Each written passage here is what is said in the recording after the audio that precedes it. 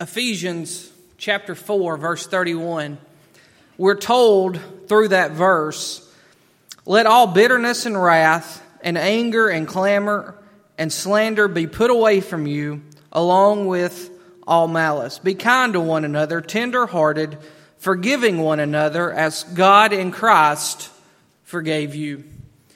The word this week is wrath. Wrath.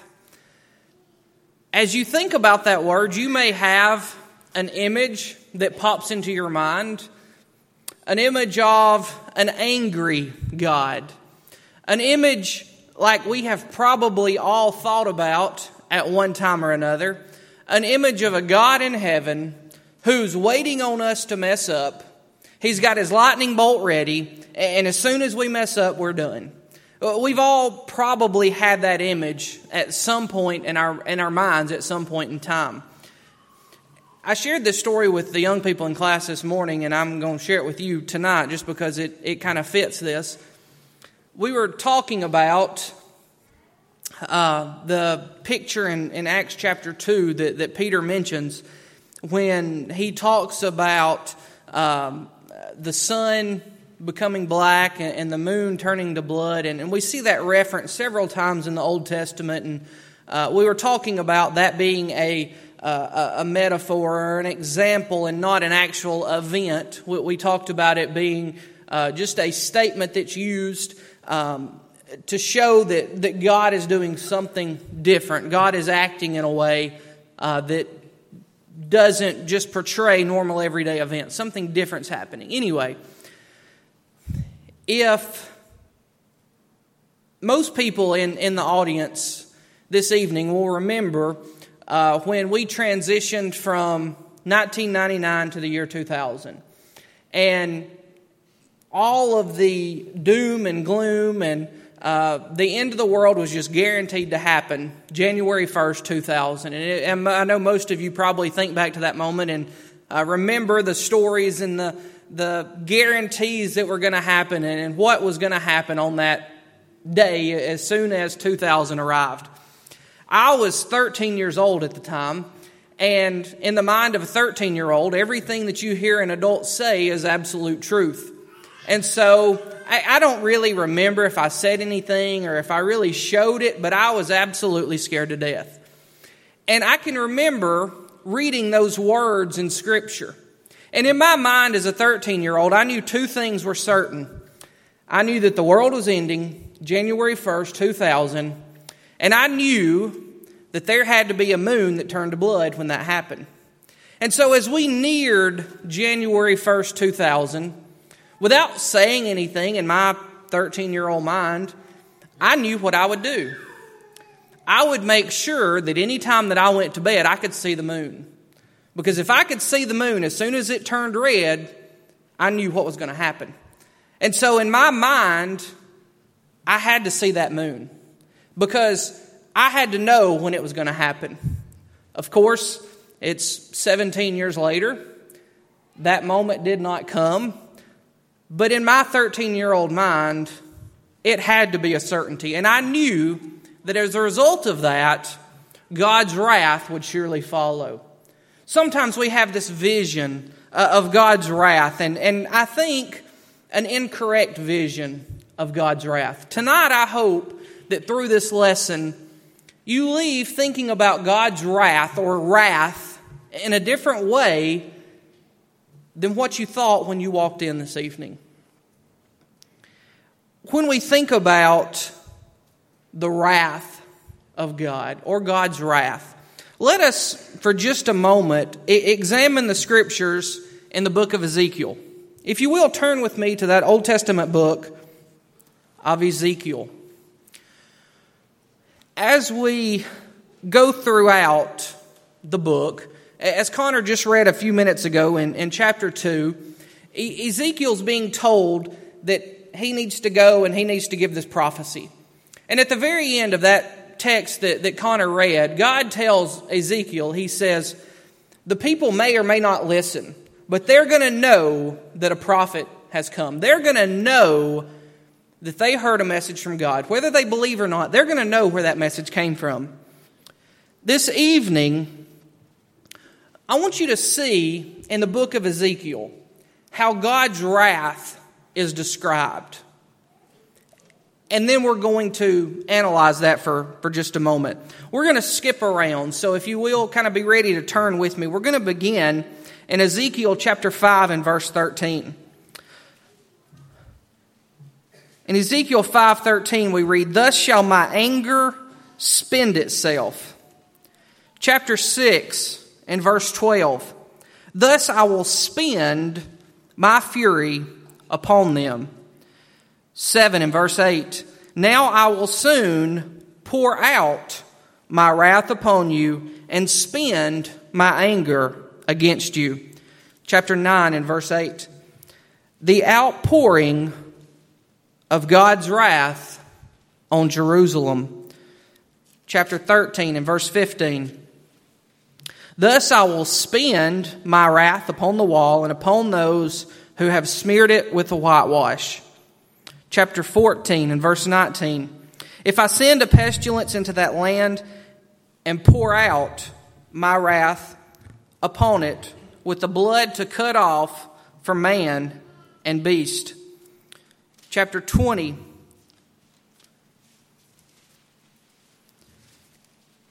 First in verse 8. "Then I said I would pour out my wrath upon them and spend my anger against them in the midst of the land." Verse 13. "Then I said I would pour out my wrath upon them in the wilderness." 21. "Then I said I would pour out my wrath upon them and spend my anger against them in the wilderness." Verse 33 and 34. "With wrath poured out, I will be the king over you, and with wrath poured out." Chapter 22, verse 22. "As silver is melted in a furnace, so you shall be melted in the midst of it, and you shall know that I am the Lord. I have poured out my wrath upon you." Chapter 24, verse 13, "Have satisfied until I have satisfied my fury upon you." And then finally in chapter 36 and verse 18.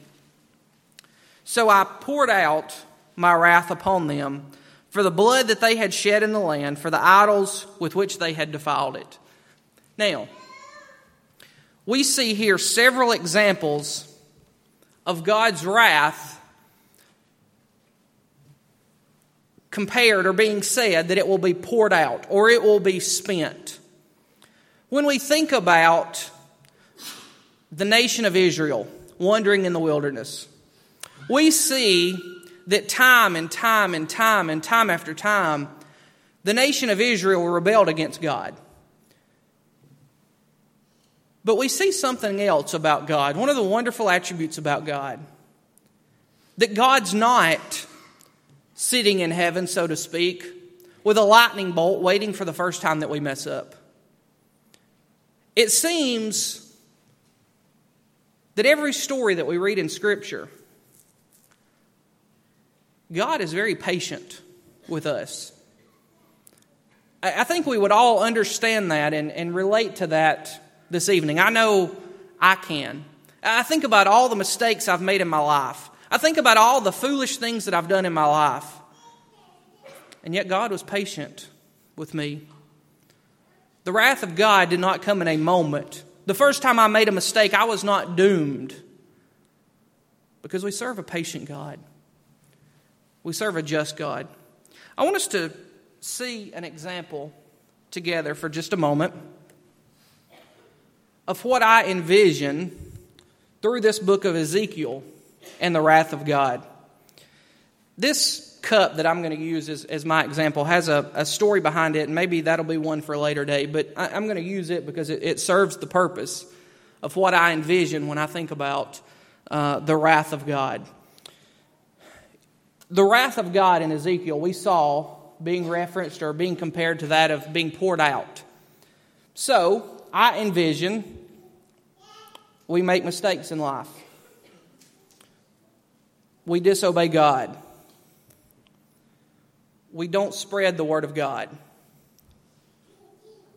We tell that story of gossip. We lie to our parents. We're constantly filling up our cup. And according to what we deserve, God's wrath is being, or should be, being collected. And then on the day of judgment, if we got what we deserved on that day, and before I do this, Miss Kay, I do have something to catch this, so I'm not fixing to make a huge mess. On that day of judgment, that wrath of God should be poured out. But here's what God tells us. Here's the good news. You see, we disobey God. We do all of those things that we should do or shouldn't do each and every day. And our cup becomes full because we make plenty of mistakes. But that's not all that can go in our cup. Because you see, Christ came to the earth and He shed His blood for our sins. And so when we come in contact with the blood of Christ, that also goes into our cup. And when it goes in, thankfully, it causes our cup to relinquish that wrath of God that should be poured out upon our head. But you see, it doesn't just go back to where it began. It becomes completely empty. All of that wrongdoing is gone when we add the blood of Christ to that wrath that should be poured out. Now, what in the world is he talking about? Why did he just do all that? You see, in our minds, I have always thought about the wrath of God being instantaneous. If you will, open up with me to the book of Ecclesiastes. In the book of Ecclesiastes, chapter 8, beginning in verse 10, we read, "Then I saw the wicked buried. They used to go in and out of the holy place and were praised in the city where they had done such things. This also is vanity, because the sentence against an evil deed is not executed speedily. The heart of the children of man is fully set to evil." We're reminded in Ecclesiastes that we're not punished the moment we make a mistake, because we serve a God who wants to forgive us. We serve a God whose desire is not to give us wrath, but rather give us forgiveness. We serve a God who wants us in heaven for eternity, not to suffer wrath for eternity. So the question this evening then becomes, how do I escape the wrath of God? My cup is full, so to speak, of sin and wrongdoing, and I want to know how to escape that. I understand that one day sin has to be punished. I understand that for God to be fair, that there has to be a point of wrath. I understand that due to my sin, there has to be a punishment. We understand that. Just as our parents told us, if you don't do this, this is what will happen. If you don't take out the trash, if you don't clean your room, you're not going to get to do this. In that same manner, God has told us, this is what you've got to do. This is what's against my will. If you do these things I've told you, here's heaven. That's your reward. If you don't, we know the punishment. We know the wrath that will come when we don't. So our question is, we have sinned. We know, hopefully, and we understand that. So how, though my life has sin in it, can I escape the wrath of God? Before we look at that answer, I want us to think about one more thing. If you're driving down the road and someone passes you on a double yellow line or flies by, or somebody almost runs you off the road, the first thought that pops into my mind is, Where is a police officer when this is going on? Have we all shared that thought from time to time? Do you have that same thought when you look down at your speedometer and it's 12 miles an hour over the limit? No. You see, we as humans want quick, immediate judgment for others that have hurt us or have put us in danger. But when we're the ones in the wrong, just give me a little bit more time. I wasn't paying attention. I didn't mean to go that fast. I didn't realize that I couldn't pass there. I didn't realize that I was in a construction zone. You see, we as humans, when somebody wrongs us, we want judgment immediately. But do we want judgment when we make mistakes? Not nearly as quickly. How do we escape the wrath of God? If you will, open up with me to the book of Romans.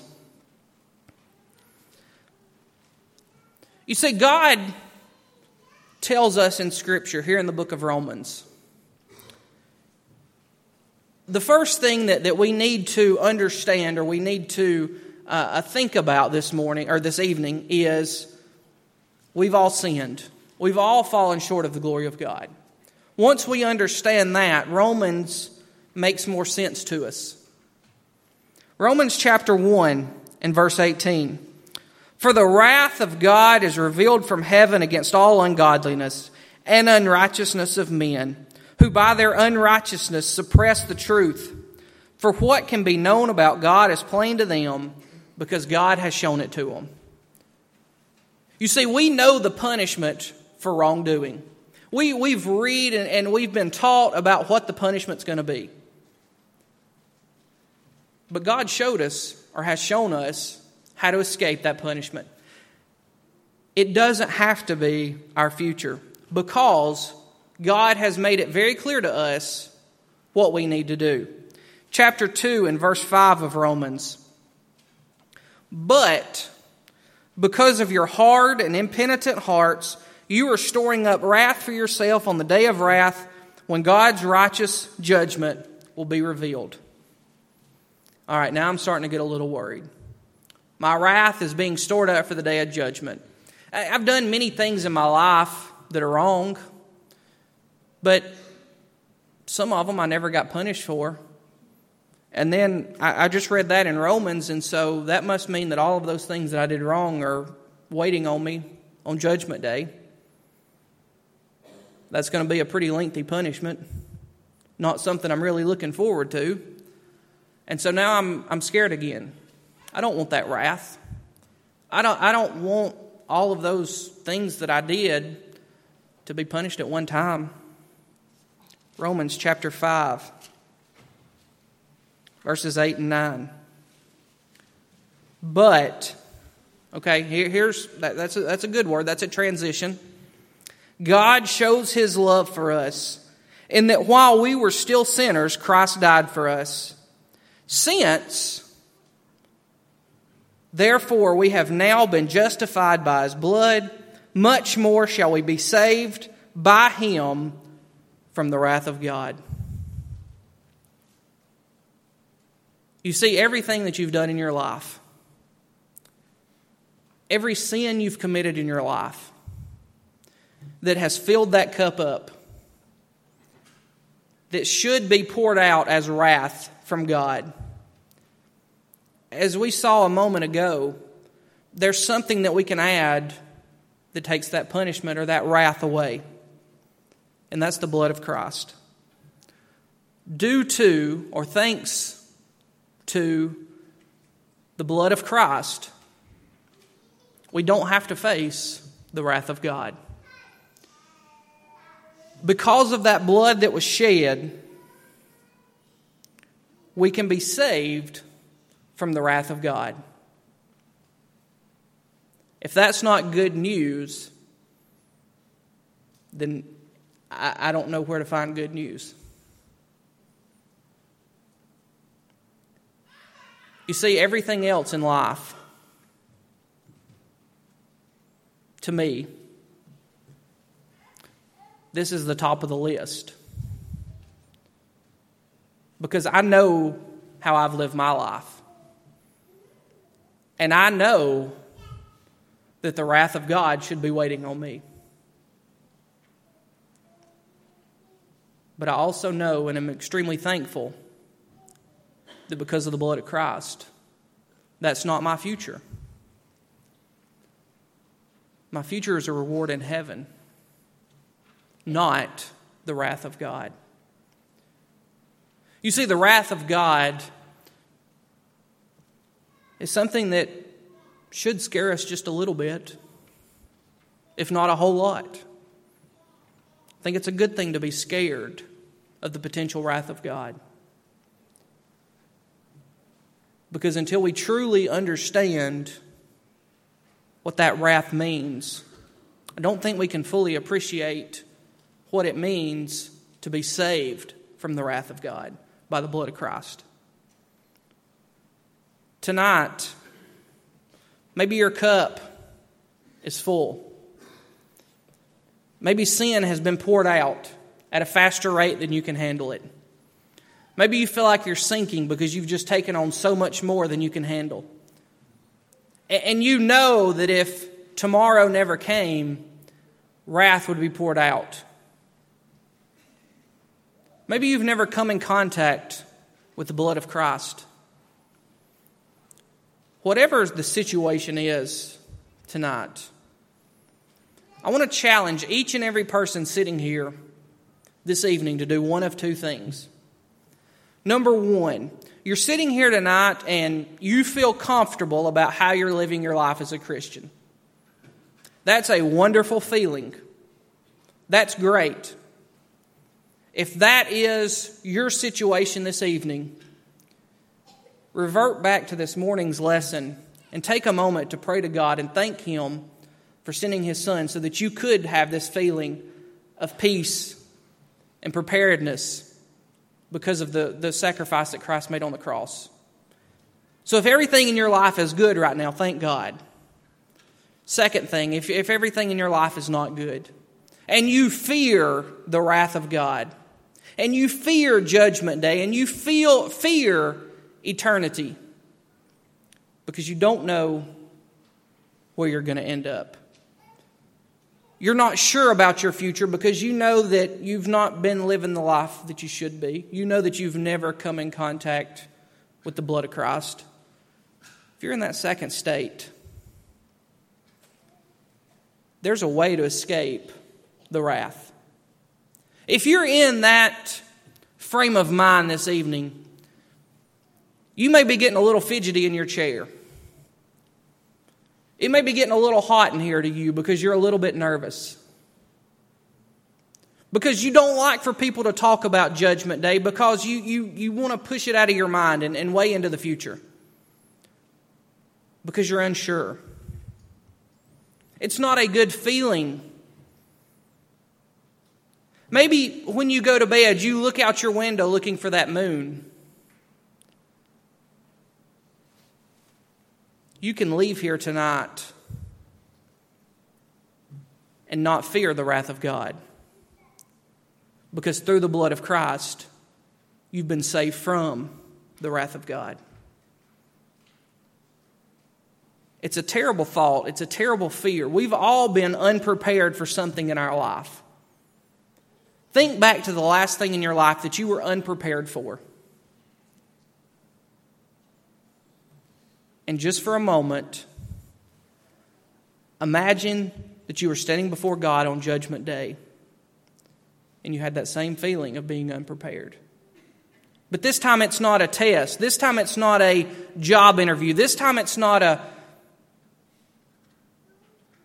tax audit that stands in front of you. This time it's eternity. You don't have to have that feeling.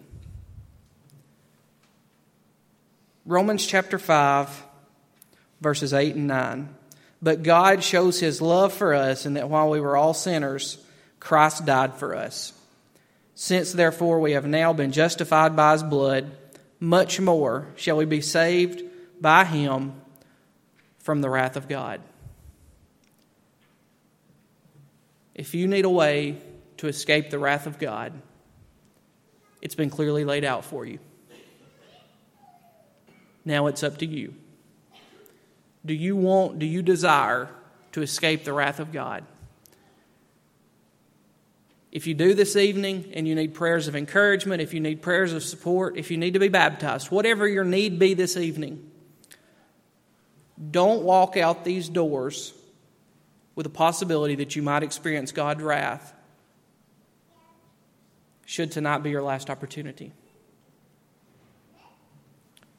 Thank God that we don't have to experience the wrath that we deserve. If you need a way to escape that wrath, come right now. Lay your burdens at the feet of the cross. His blood will wash them away. If we can help you in any way, come right now while we stand and while we sing.